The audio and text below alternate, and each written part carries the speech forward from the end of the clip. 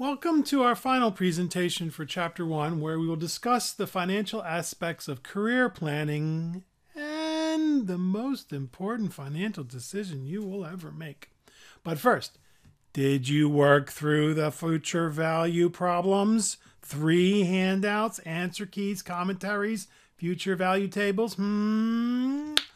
I sure hope so. Okay, let's get started on slide 40.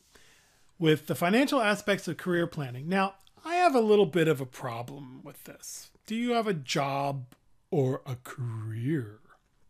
And the book says a job is an employment position obtained mainly to earn money without regard for interest or opportunities for advancement, whereas a career is a commitment to a profession that requires continued training and offers a clear path for occupational growth. I understand where they're coming from. I think it's a little bit elitist, but I do like this quote from one of our counselors, and I can't remember who said it at Southwestern. A job is something you do for a paycheck. A career is something you do regardless of the paycheck. And this I can definitely relate to because I absolutely love what I do. I'm the luckiest guy, as I've told you, in the world. I get to teach what I love, do what I love. And so, shh, don't tell the administration, but I would do this for free. But is it true that education does relate to income? In general, yes. Now, these are old numbers. We're going to get the new numbers next year. And then there's a couple other places where you can get semi-updated numbers. The numbers are very similar. But notice, as your education level rises, so does your income and lifetime employment, and it's not a guarantee. But it is quite enlightening, isn't it? But the reality is you have to decide what you want to be if you grow up. Where will the jobs be? Well, in service. Manufacturing, the jobs are still there, excuse me, but they are fewer and farther between because of the automation that is happening throughout the entire global economy. So people tend to say, oh, China's taking away all the manufacturing jobs. The percentage of manufacturing jobs in China is shrinking compared to the population because of automation. And notice that one of the areas that is going to be in need is financial services. Dear students, did I mention that we have a financial services certificate and associate's degree? And did I mention that the salaries in the financial services industry are higher than the national average? And that they are actively recruiting women and minorities? But the reality is the greatest number of jobs are going to be in healthcare. 1 in 5 people. I have a hard time believing this, but by 2027 or something like that, 1 in 5 people are going to be in the healthcare field. And get involved in biotechnology. Because what the computer industry and telecommunication industries have done, the biotechnology industry is going to do 10 times over, in my humble opinion.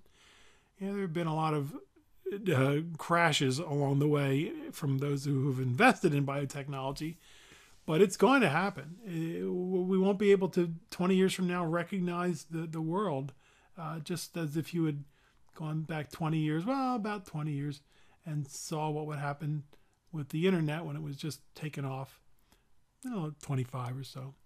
Still, that's going to happen in the biotechnology world. I guarantee it. I just don't know who the winners are going to be. So you have to, be careful on who you invest in. But you can invest in yourself and get involved in the industry because Southwestern also has a biotechnology. I'm not sure if it's a certificate or a degree, but we have an awesome DNA program. I took one of the classes. It was actually a lot of fun. Slide 43. But what do you want to be if you grow up? What is your career goal?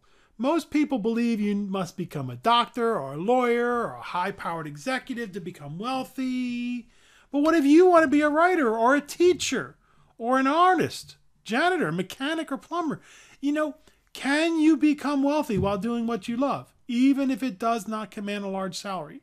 And as we saw with the future value problems, future value tables, future value worksheets, yes, the answer is yes. The key to set a goal is to set a goal for yourself and start investing early. And folks, I don't know about you, but the last time we had a plumber come to our house, it was not, trivial.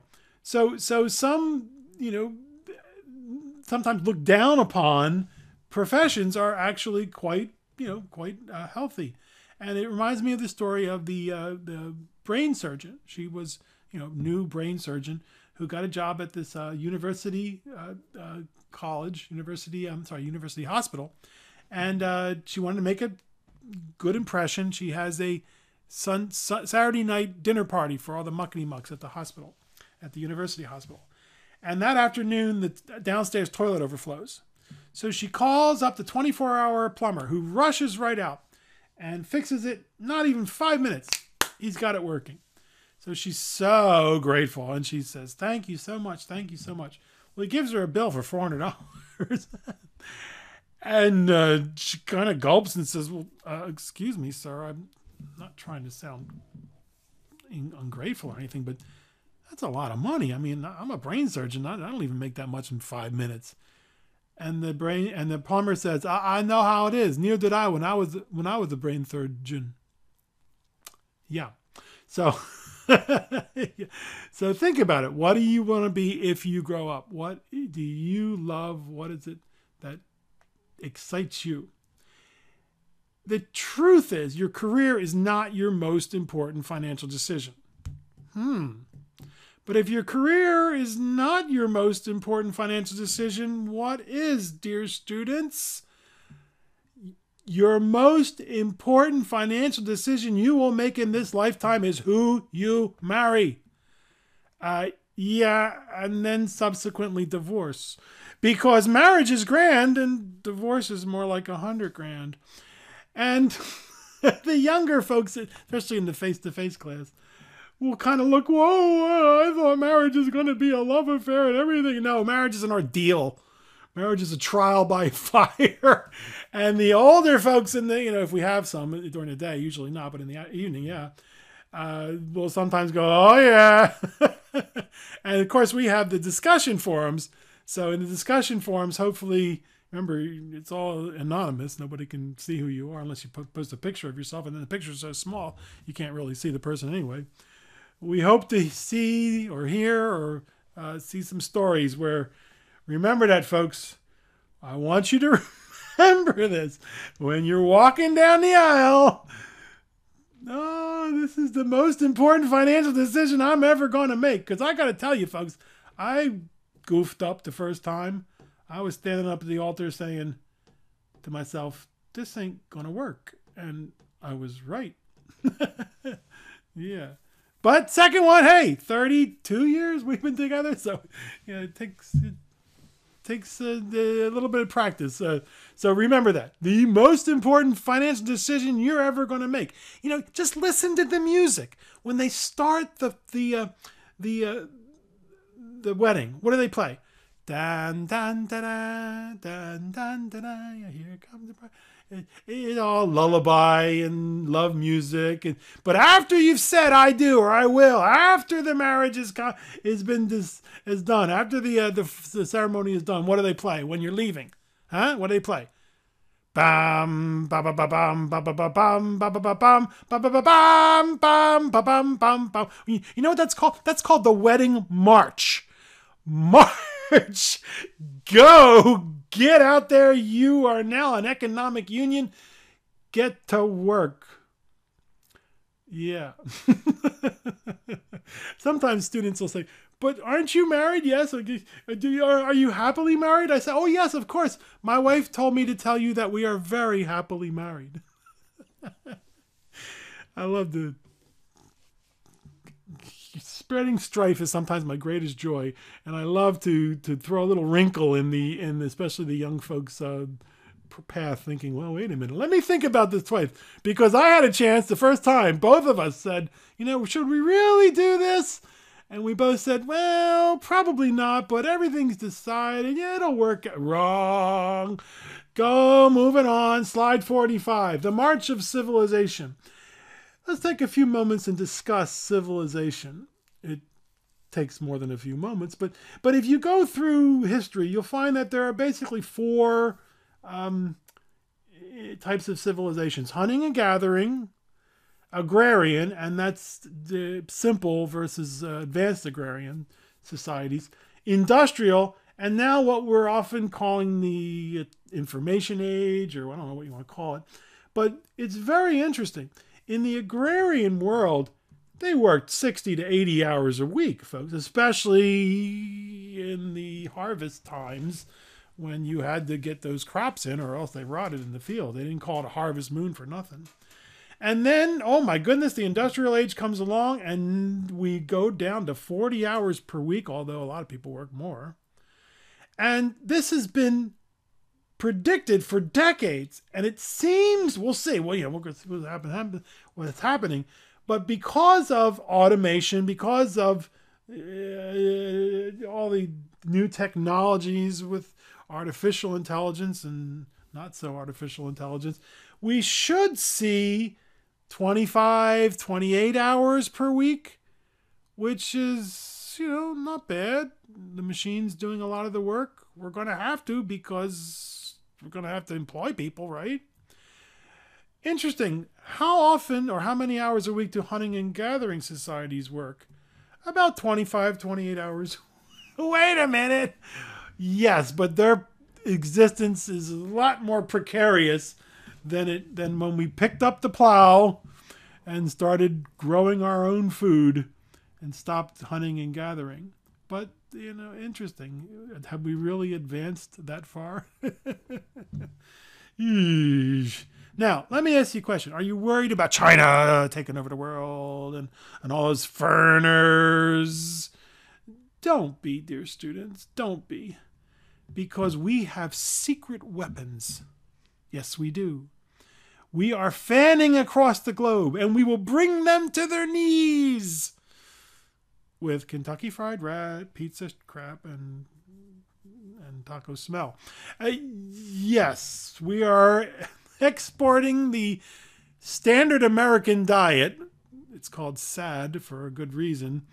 Around the world, and pretty soon, in 10, 20 years, diabetes will be so rampant that we will bring the other societies to our knees. I have a hard time believing this, but supposedly there's between 200 and 300 million people around the world who have diabetes and they don't even know it. So you're not going to be one of them. You're going to go to nutritionfacts.org, write it down, it's on my website, and learn that the standard American diet, which we are exporting to the rest of the world, is killing us, folks. We'll discuss this later on. But really, think about it. We are exporting Western food habits. And yeah, okay, enough said. I'll do more indoctrination more when we get to health insurance. And so slide number 47. To finish up our introduction to financial planning and money management, chapter 1, we end with a quote from a guy who figured it out a long time ago, folks. He had it all figured out 2,500 years ago. Choose a job you love and you will never have to work a day in your life. Is that so true? That I am the luckiest guy. I think I've told you this. Because I love what I do. I get to torture students and they pay me to do it. Think about that. So, takeaways from chapter 1. Financial planning in action. We need you to learn how to write well-written, effective goals. Go through the future value problems. Make sure you can do them using the future value tables. And study. Bring honor and glory to Southwestern Community College. And in our next chapter, we are going to create the 2 most important documents that everybody must have for effective financial planning: the cash flow statement and the net worth statement. And they're really not that hard to put together. In fact, we have a couple of spreadsheets that will help you do it. So see you in our next chapter when we do financial statements and money management. See ya.